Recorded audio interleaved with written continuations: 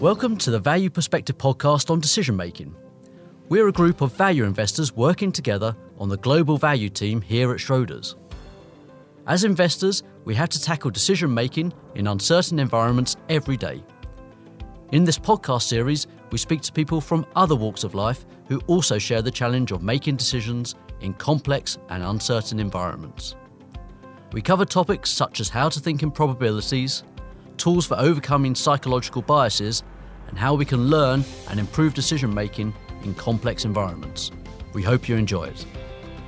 This podcast is for investment professionals only. The value of investments and the income from them may go down as well as up, and investors may not get back the amounts originally invested. Past performance is not a guide to future performance. The information is not an offer, solicitation, or recommendation for any of the funds, services, or products, or to adopt any investment strategy. Hi everyone, we have Joe Sweeney, a fellow Westchester Pennsylvanian, and the Executive Director of the Alliance for Decision Education on the podcast this week. He originally started off in software during the dot-com era, but quickly found his true passion for education afterwards. Since then, he's been working on improving how students are taught, especially on how to make decisions, from pre-K all the way through the end of high school. Joe is dedicated to making better lives through better decisions, and the Alliance for Decision Education creates programs to teach these skills to children. Other members of the Alliance include some TVP faves like Daniel Kahneman, Michael Mauboussin, Ted Seides, and Annie Duke. Andy Evans and Juan Torres sit with Joe to discuss how the Alliance was started, how they use data and academic research to refine their educational programs, what results the students, parents, and teachers see after implementing decision-making education, and how to teach decision-making in an age-appropriate and digestible manner. Enjoy! Joe Sweeney, welcome to the Value Perspective podcast. It's a pleasure to have you here. Thank you, Juan. It's a pleasure to be here. I'm looking forward to the conversation. Hi, Andrew. Hi there. Welcome to the show, Joe. Lovely to have you here. So, Joe, would you mind giving us a little bit of background about yourself? What has been your journey and how you ended up being or feeling passionate about the topic of decision making? Sure. I'll try to do the abbreviated version for you. And then if there's something you want to ask about, feel free. But I started my first career back in the 90s in the software industry during the dot-com era, which was a blast. Right out of college, started programming, project managing, tried a few startups. It was great. And then after 9/11, I took a look at my life and all the blessings I had received from the freedoms that we enjoy and from the society that I had inherited, and thought, I really haven't done much from my point of view to contribute to the sustaining of that, to make sure that it's here for the next generation. And I thought a lot about what to do and decided I would take off for 2 years and teach. And it was fantastic. A great moment in life. I'm not sure it was a good decision process yet. I didn't know much about that yet. But it was a wonderful experience. And two big things hit me by doing that. One was that I loved teaching. I really enjoyed watching the spark of curiosity come alive in a young person and to see them making connections and understandings and thinking about what was possible for their life. So I loved that. And the second thing I learned was it sure hadn't changed much since we were in school. So much of the education system is still based around an old model with content that is focused on something unrelated, for the most part, to preparing young people for life. That really hit me. So what I started trying to do was find ways to improve how we were teaching, sure, but also what we were teaching. So introducing the things I knew: computer science, programming, some statistics and probability. And then one school that I went to work at, so I stayed in education. I really liked it. And I stuck around for a while. And one school I went to work at as the chair of the math department, part of their orientation for every teacher coming into the school was to train them on decision sciences. And it struck me that by that point, I had done an undergraduate degree in natural science and liberal arts and 2 master's degrees, one in math and one in economics. And in none of those had I ever formally studied decision-making. And here was an orientation and preparation program for high school and middle school teachers to skill them up on decision-making so that they could be good guides and coaches to developing the decision-making of the students at that private school. And that was a big change for me, because what I saw in that school were students who were empowered to think of themselves as decision makers, to see that they had agency in their lives and that there were skills that they could develop and improve on that would make them better decision makers. So they ran things like the entire discipline system was run by the students, using reflection processes and using a structured decision-making cycle to talk about, okay, what was the frame you were using when you were making or poorly making this decision? What were the values you were considering? What were the trade-offs? What were the consequences? What alternatives did you consider? It was the same kind of conversation that they had when they talked with their college counselors about, what are you going to do after high school here? It was the same kind of conversations they had with their coaches about how they were performing in their athletics program, or what position they wanted to play, or whether they wanted to continue to invest in that area or focus on another area of their development. And the school made a point of trying to get parents to think this way. Anyway, that was a big change for me. Go ahead. What age what age were these students at when you were, or when they were kind of thinking about this or taking over this program? Yeah, good question. So the school was pre-K, so it's 4 years old on the side of the Atlantic, up to seniors in high school. And all the teachers were trained on this. And the students focused on different aspects of it all the way through elementary, middle, and high school. It was really something. And what it turned out was that there were a couple of parents at the school who had focused on decision-making in their own business work. They were traders, options traders. And they wanted this for their students or their kids and for all the kids in the school. And so they had sponsored bringing in a group to train all the teachers on it. Anyway, that's how I got first introduced to the idea that there even was a field of decision-making, and that it was possible to bring those insights from decision sciences, behavioral economics, decision analysis, neuroscience, cognitive psychology, to bring those findings from the last 30 and 40 years into K-12 education. So when one of those parents co-founded the Alliance for Decision Education, they asked me to be on the advisory council, and I said yes. That's how I got involved.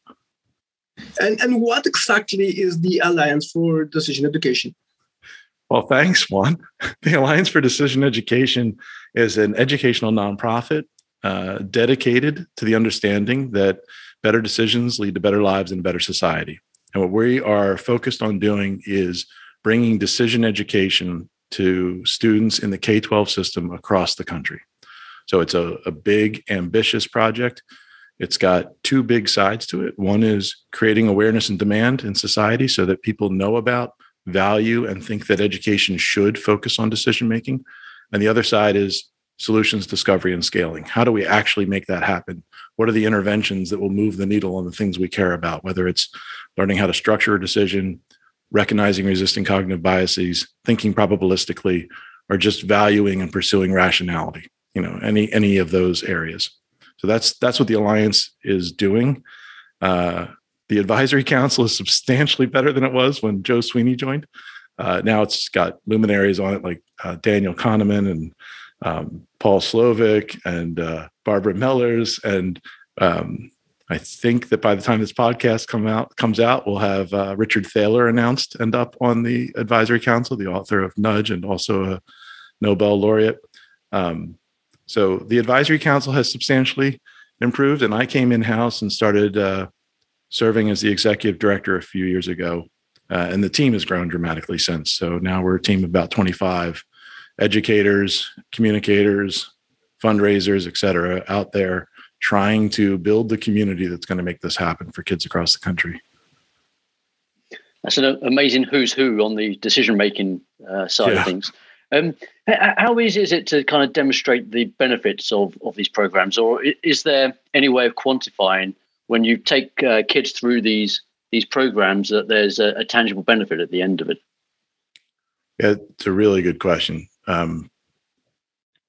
We talk a lot about, okay, it's one thing to be able to recite back that you know these skills. How do we measure for it? So I don't know if you're familiar with Keith Stanovich and Maggie Toplak's work on rationality quotient.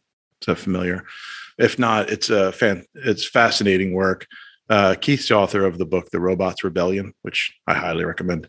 Anyway, Maggie and Keith build an instrument called the rationality quotient, which measures a lot of the skills that we're interested in, but it's like most research in this area, it's for adults. So we've been working with Maggie to develop a CART-Y, a comprehensive assessment of rational thinking for youth, and to benchmark that with partner schools, so that we have instruments for which we can use to measure some of this. Some of our programs we collect and have collected data, which is useful. We ran a fun program that your listeners might find interesting a few years ago called GM Genius. This is an experiment to try to go to kids directly in an area where they had intrinsic motivation about learning these skills. One of the important areas of becoming a good decision maker is getting good at making predictions about what's going to happen. What are the possible ways the future could unfold? So we thought, all right, what's something where kids make predictions, where we can teach them some of these skills? And we settled on fantasy football. So we built the first ever learning platform based on fantasy football, created a college scholarship competition out of it so the kids could win money for college. We had about 60,000 kids play the first year and got to see that from the empirical data that they were improving in their decision making and their predictions.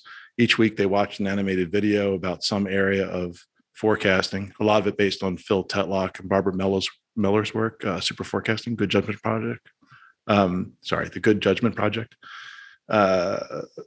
Anyway, they were getting better at their predictions. We could see that in the game data and the game mechanics. But we were also hearing from them anecdotally, hey, I'm using this in other areas of my life. So that was one way that we collected data about this. Every program that we support or try, we are thinking about how do we gather data. And now we're building a research agenda. We're going to start issuing grants to researchers who are interested in looking at decision education. And that's both short-term, which interventions work, and also longitudinal studies. How's this impact their life overall? There's plenty more to talk about in there, but I imagine you have other questions. What has been the reception when you guys try to approach whoever's in charge of the design of the curriculum that goes into the K-12 program? Yeah. We've taken some bruises in that regard. This is not what school is currently set up in the U.S., at least, to focus on. And so it's important that people see it not as competitive to things they're already teaching or requiring that we replace something, take something else out of the curriculum. It's important that they see that it can be woven in and throughout the entire teaching and learning experience. So for the most part, any teacher who's gotten involved in any way with this effort has found it to be dramatically improvement of their students' engagement. Things like classroom behavior improve, tardiness goes down, absenteeism goes down. We were very surprised to see reading scores went up. That wasn't something that we were expecting. So the teachers are, once they work with decision education, are incredibly receptive and excited about it. Some of the principals or school building leaders are also similarly excited about it, but we've got a pretty bad turnover rate in the US with regard to school leaders. So as each one goes out, there's this, challenge that the programs will be dropped by the next person who comes in, which is part of why we need to have this become a systemic change for the entire K-12 system in all 50 states. Parents love it, obviously. That's not a big surprise. I'm a parent. I don't know if either of you are, but to think that your kids are going to become better decision makers is one of the main things that you want out of their maturation. So huge receptivity there. We had Rob Garner as a guest on the pod, and Rob Garner is a very senior member of a large financial services company here in the UK, but he's also very passionate about financial education for children. And one of the things that he was saying is that when it comes to embed some concepts into children, you need to do it at a very early age. And when it comes to financial education, he read some research that pointed out that you actually need to start addressing some of these concepts when they are as young as 7. Would you agree with that statement on other regards of the when it comes to other decision education tools? Yes, but it's tricky. You have to approach all learning in developmentally appropriate ways. So the concepts that you can bring in, think about probabilistic thinking for a moment. Right? We wouldn't talk to 7-year-olds about being good Bayesians and about thinking in expected value terms. But we could talk to them about maybe, not thinking always in yes and no, but maybe and gray, and what's another way that things could turn out. And playing simple games with them with dice and things to start to see that chance plays a role, and just unpacking for them the reality that there are more ways for the future to unfold than ways that it will unfold. And that we have to take that into account when we're thinking about whether to bring the umbrella or not. That just bringing it doesn't mean that it's going to rain, and not bringing it doesn't mean that it will. We've got to handle the chance part of life. So yes, you do need to start steeping people early in the dispositions and thinking skills. And you want to pursue something called graduated autonomy. So as a person develops, their level of agency and their authority over their own life and their decisions should match the level of responsibility that they have for it. And that's very different for a 7-year-old versus a 13-year-old versus an 18-year-old. The other problem is something called proximal learning. You don't want to introduce concepts that are not going to be used at all by the person, either in connection with other learning or in their out of school time life, because then they just drop it. Think about the number of things that you learned in school along the way that you never used, never thought about again, and are just gone. And so all of that is, to a large degree, wasted time. We shouldn't be focusing on things that students aren't going to use yet, because they'll largely lose it.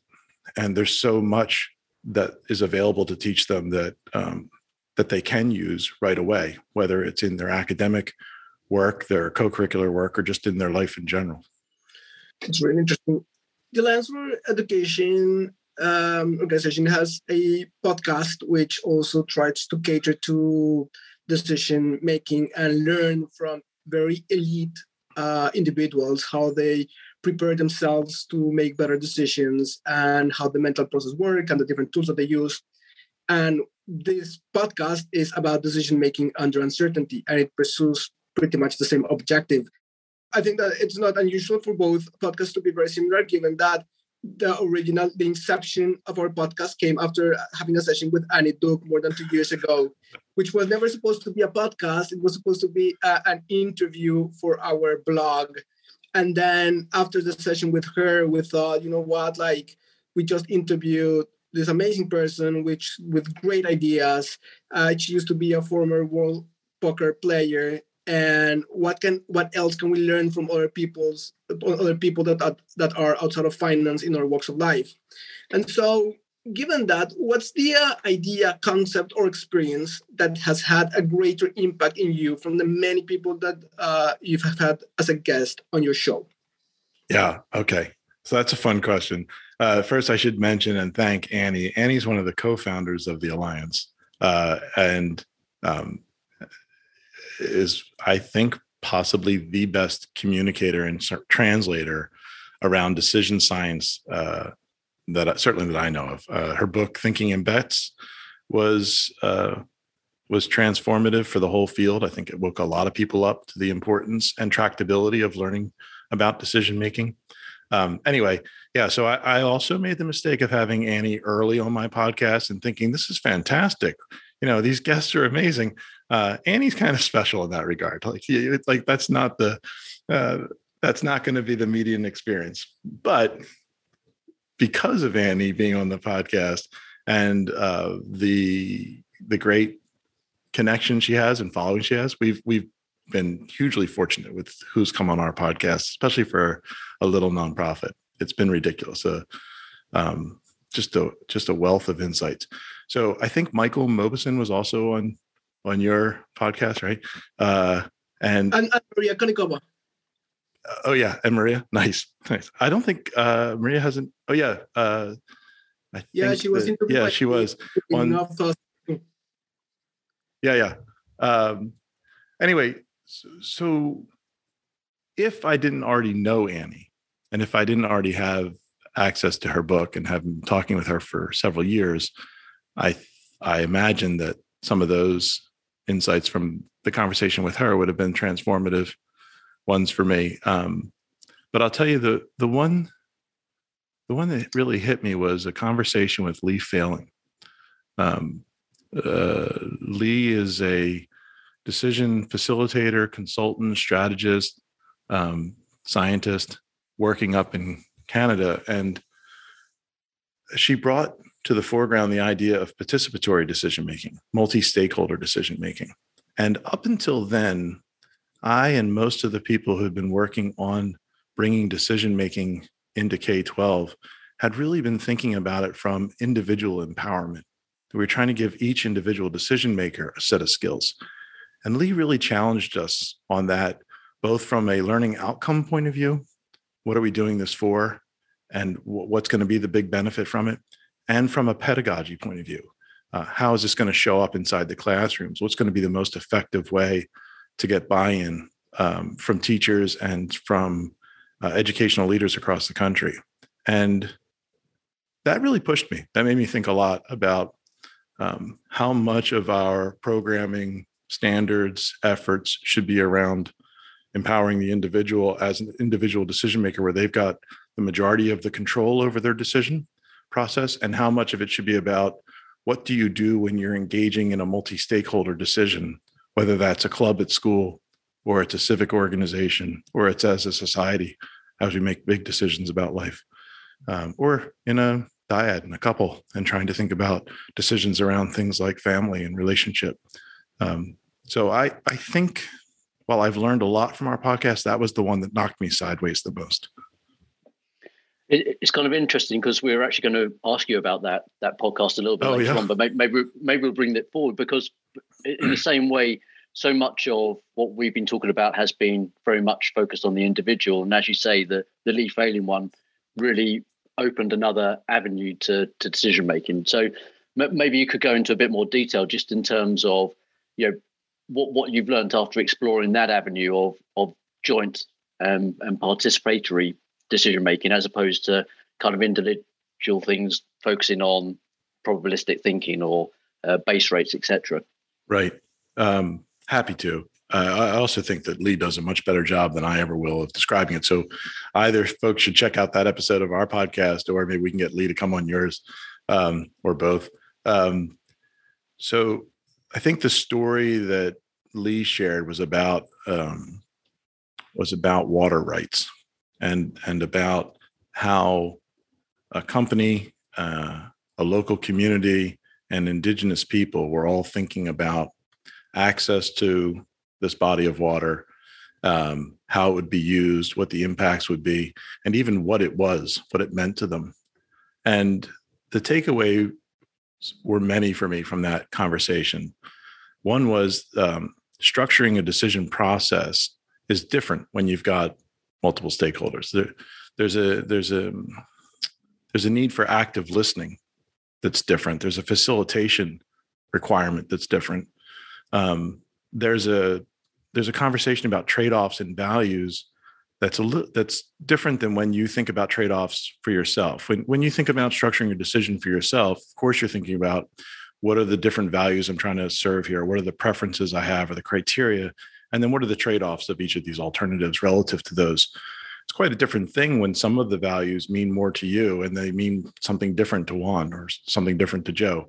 So it requires much more work at the beginning about framing and thinking about what is the problem or decision that we're trying to make, and who has a voice in it, and how are we going to bring those voices forward? Who gets to have final authority over it? There were just so many pieces that you just need to reflect on and think about. Good facilitation, honoring the dignity of the other people that are involved. Lee does a great job describing all that, and then pulling together a story about the whole thing, which is just a part of the charm, I think, is we learn in stories. So she does a really good job with that. I was thinking about this not too long ago and thinking, if you were trying to communicate this to a little kid, how might you talk about it? And the idea of a tree, I probably was taking a walk, so it hit me. The idea of a tree hit me, though. I thought, you see that tree there?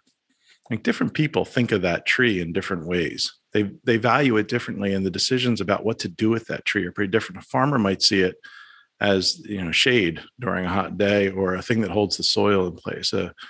A furniture maker might see it as potential lumber and wood of a high quality that they could use to make furniture. Kids might see it as a plaything, a place to gather, a place to play. An artist might see it as a focal point for a painting or a song or a poem. And because it means different things to different people, they're going to have very different expectations about what kind of decisions could be made about what to do with that tree. Are we going to try to care for it and sustain it? Are we going to cut it up and use it? Are we, what's going to happen with it? And if you can just imagine, it'd be hard enough for one person to decide whether to cut down that tree and use it or not for lumber. But now you've got a few people that have different needs out of it. And a young kid can understand that pretty well.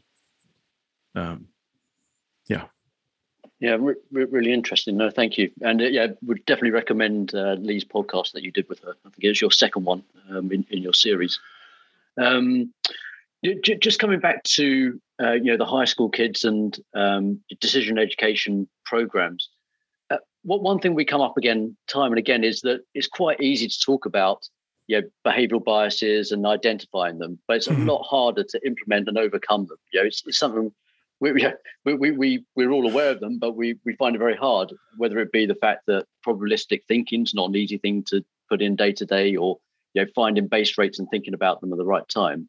So how do you go about encoding in kids the ability to not only identify these things, but also to be able to have the tools to implement them and be able to do it at the right time?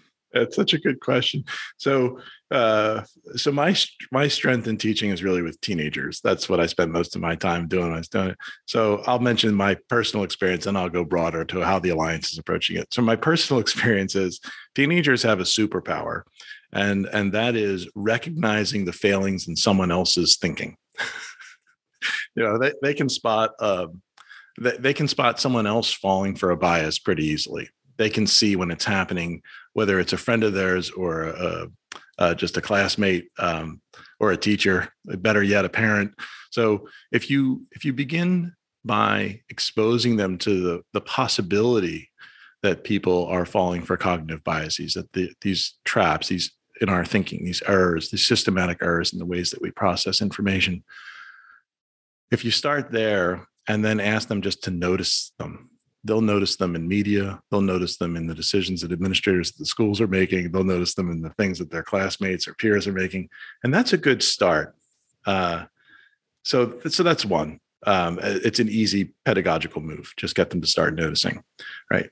So from the Alliance's broader effort, one of the things that we're really focused on, as I mentioned, is discovering and scaling solutions. The question is, how do you go about doing that as an education movement? And what we settled on was building a community of educators, going to the professionals, the teachers, and saying, we know these skills are important. We know these dispositions are important. How do you imagine they might show up? And we created a program called the Decision Education Fellows. And we got together a cohort the first year, and we just had our second cohort join. They go through about 10 weeks of training on decision sciences. And they work with our education team to think about their core subject area, English, math, social studies, science, and how how might these skills show up inside of your classroom? And they work on developing a unit or a lesson that brings in one or more areas of decision science into their core curriculum. And then they share out that lesson or unit to other teachers. And so what we're trying to do with that is find the places where the opportunities exist for interventions without having to replace whole sections or add another class to the daily schedule. So I'd love to say, oh, we know, here's the list of things, but it's actually, we're building a community of educators to help us discover the ways to bring decision education into schools. I think that's the appropriate way to go. These are the people who are responsible for preparing the next generation. And they have the expertise about what works with kids at different ages and different levels of development. They should be the ones who are helping us figure this out and leading the charge. That makes a lot of sense. And by the way, I don't think it's just teenagers who are far better identifying biases in other people. We're all guilty of that. Far easier to see it in other people than ourselves. I guess there's a kind of follow-on. Is there one area which is particularly hard to get across? I think things like probabilistic thinking. I think there's lots of adults who don't who struggle with really getting their head around that concept. So, is there something which you found particularly hard to get through to kids? Yeah, but to your point, I don't think it's just kids. The one that strikes me as the hardest, and you don't see it in much of the literature yet, or at least not in much of what I've read yet, is that feeling right and being right are not necessarily correlated.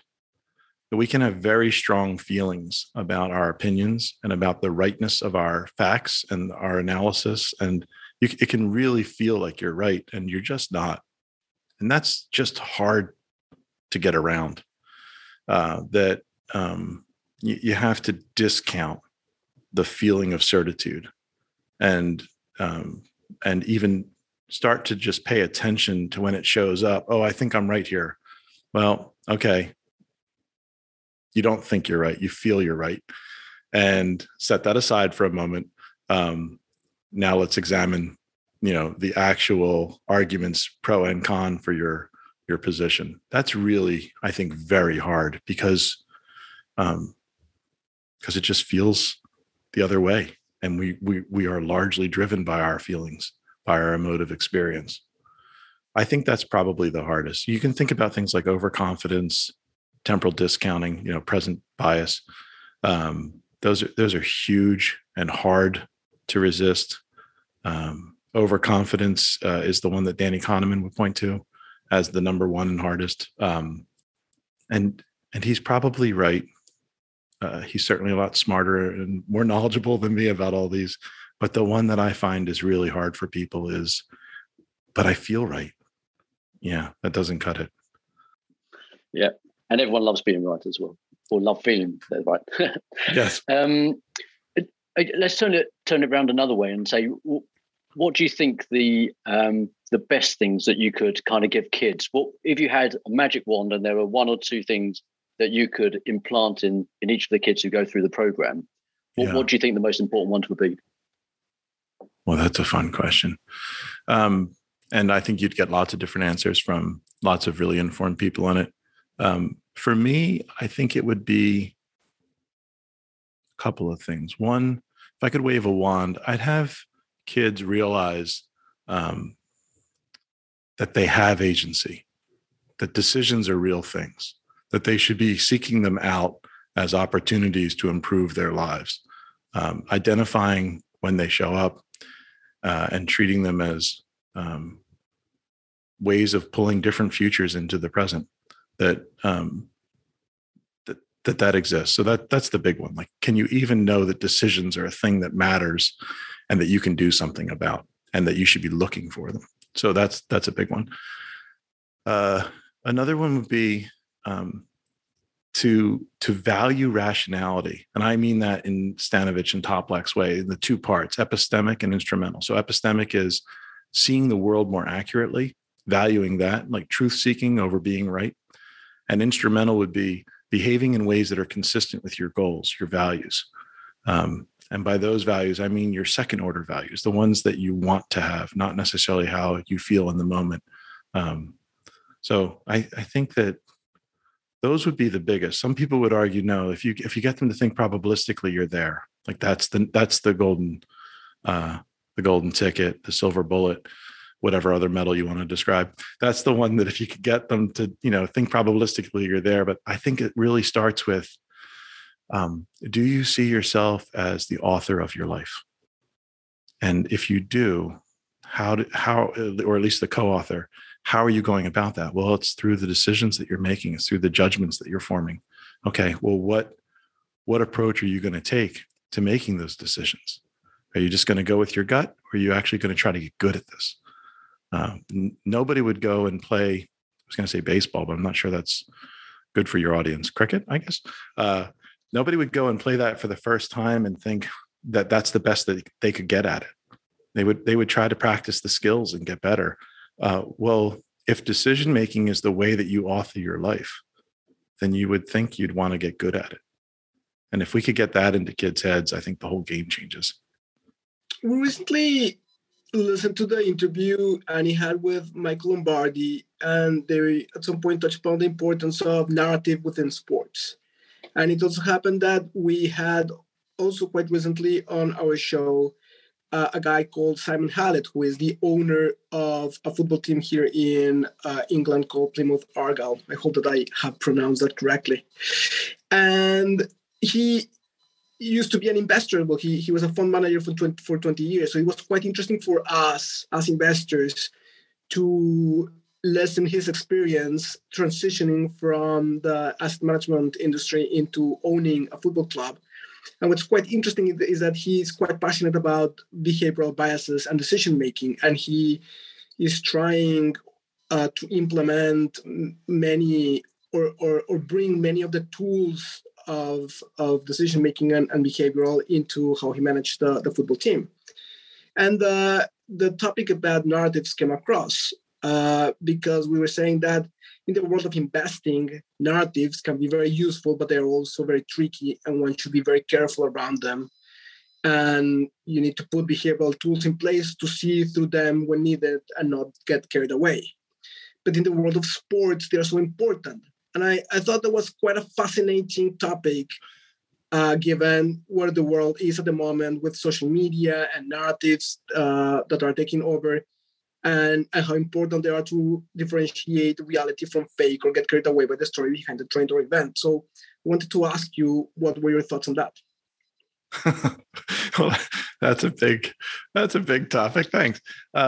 So first, I actually know Simon. I've met Simon a little less than maybe a year ago. Delighted to get to know him. And he's become a big supporter and champion of decision education. He actually had me up to his investment firm, Harding Loevner in New Jersey, to speak recently. They have a university program where they bring all their employees in to learn about a topic, cryptocurrency, investing in Asia, et cetera, and very generously offered an opportunity for me to come speak to them about decision education and this movement to bring decision skills to K-12 learning. So huge fan of Simon's. Also, though, I got to see a little bit behind the curtain about what they do at Harding Loevner and how they keep track of everyone's decisions in the organization and score them and focus relentlessly on decision quality. It's fascinating. So if he's bringing that to his football league team, good luck to the others. It's going to really, it's going to be a differentiator. Anyway, to the idea of narrative, I don't know. I might be too mathy a thinker or abstract a thinker in this regard, but I sometimes picture in my head, imagine you had 4 or 5 dots in a 2-dimensional space, just a flat blank space and a few dots on a paper. Maybe that's a way to think of it for those who are trying to visualize this. And to me, one question is, okay, where's the next dot going to appear? Right? That's one kind of question. That's about prediction. But there's another question, which is, how do these dots connect to each other? And someone could draw a figure connecting those dots just with straight lines, just as a perimeter, and outline a shape. Another person might look at those dots and use them as points to create an intersection of lines between the dots. Another person might see those and just draw a giant smiley face with curved arcs around those dots. And to me, those are the narratives. Those are the stories about the dots. Those are the stories about the facts, using the facts. None of those stories is particularly good at predicting where the next dot is going to show up. If you don't understand the causal relationships behind why are these dots here? Why did the ones that exist already exist? What are the constraints? If you don't have a mental model for that. And I think we can sometimes get confused about which activity are we in. Are we in a space where the interesting and important thing is connecting these dots and telling a good story about them? Or is the interesting and important thing making a prediction about where the next dot is going to show up? And so when you bring it over to sports, if you're a decision maker inside of sports and you're thinking about the next play to call, it's funny, but it seems like both pieces of work show up. On the one hand, you want to make a good prediction about how the play is going to go. If you make this call versus that call, what's going to happen? What's the likelihood of each thing happening, and what's the expected value? But you also have the entire narrative around sporting, about people's passion for a team, about the following and the identification with that organization. And that requires them believing in or participating in a narrative and in a story. That's, so I think that sports managers have a particularly hard role, probably a little harder in one way than investment managers, in that they've got to be telling a story to a very big public audience all the time about what their decisions were for and how they related to the identity of the team that someone's become associated with. Yeah, that's a tricky one. Anyway, that's how I think of it. Thanks, Joe. We're getting close to the signature questions, but I did have one more, which is I'm going to ask you to do something, which is to paint the most optimistic picture if you were successful at the Alliance of getting decision education on the curriculum in the US. So what does that look like? Does it look like for a society in terms of benefits? Is it lower prison rates? Is it kind of a society which is more able to deal with misinformation, etc.? Just paint a very optimistic picture of how good, what good looks like if you were successful. Yeah, that's a great question. And it gets a little overwhelming when you start to actually appreciate the magnitude of this thing. And the responsibility sometimes feels like, oh my goodness, thank God. I'm really glad that not only is there a great team behind this effort, but that there's a growing community behind it, because it can't be any individual's goal. It's just so big. But imagine for a moment any issue that you care about, whether it's homelessness, the environment, innovation, raising living standards, reducing child abuse. I mean, you pick your topic, whatever matters to you. And it doesn't have to be as dire as homelessness or the next vaccine or genetic engineering or artificial intelligence and its implications for people's ability to work and support themselves, or what it could mean for future discovery. But whatever area of life you're interested in, there are decisions being made.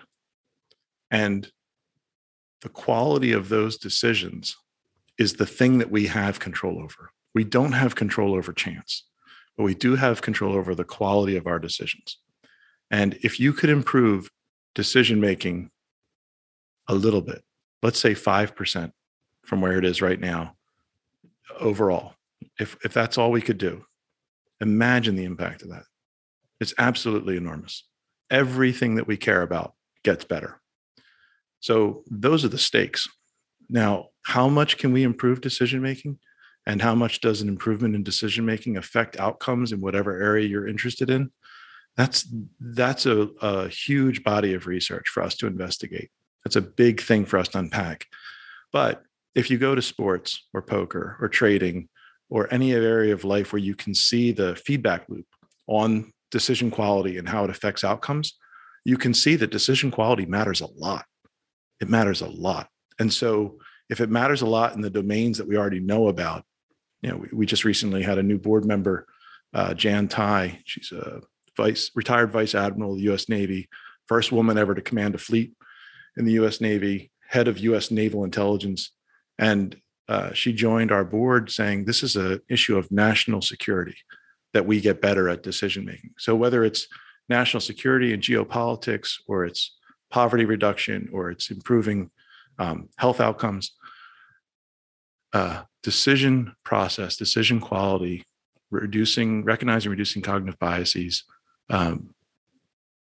we can anticipate that they're going to have dramatic effects in all those areas. So I don't have good measurements for it, but I'll paint the rosy picture of the minimal. If we just did a little, it'd be a huge impact. And I don't know how big it could be. It sounds like a fantastic project, and all the very best to you, Joe, and the rest of the Alliance. Again, that into the education system.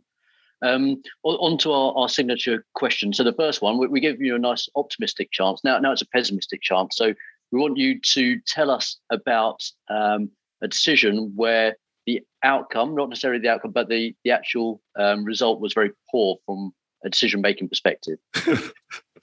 Well, sadly, in my life, I'm assuming you mean, there have been more than one.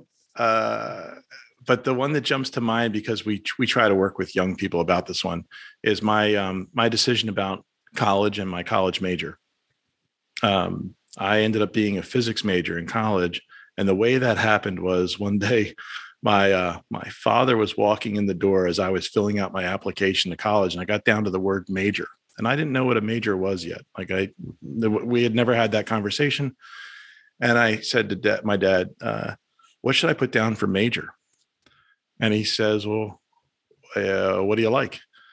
And I thought, well, among the subjects that I'm currently taking, I like physics. He said, "Well, put down physics." So that's how I became a physics major. And when I think about that as a decision process, it was terrible. The outcome was good.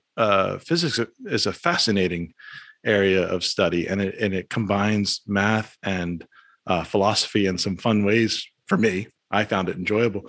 But it was a terrible process. That's not how anyone should be making a decision about what to study for 4 years. Good grief. So there's an easy example. Very good. Thank you. And I know from your podcast and listening to it that you're a very well-read person. Is there a book? I know you mentioned Robot Rebellion earlier on in the podcast. Are there any other books you recommend to listeners? There's one I'm re-listening to. I've started using Audible, which is a lot of fun. I mostly read books in paper form, but I'm re-listening to Ryan Bush's Designing the Mind. I think it's called, the subtitle might be A Psychotext Guide. Fascinating, really fun, very practical. I think your readers would enjoy it. Your listeners would enjoy reading it quite a bit. So that one jumps out. I'm not going to mention so many of the others that are already familiar, because you have the guests on. I've heard that you've had them announcing good books that everyone should read, like Thinking in Bets and Thinking Fast and Slow and Skill versus Luck, and just Psychology of Money. When you just run down the list. But that one I haven't heard people talking about yet, and I think it's a great book, Designing the Mind. Brilliant. No, thank you very much for that recommendation. And thanks so much for joining us on the show. That's been really interesting. Thank you. It was a real treat. Thank you very much for helping us get the word out about decision education and the Alliance. I really appreciate it. And again, very good luck. Thank you. Thank you.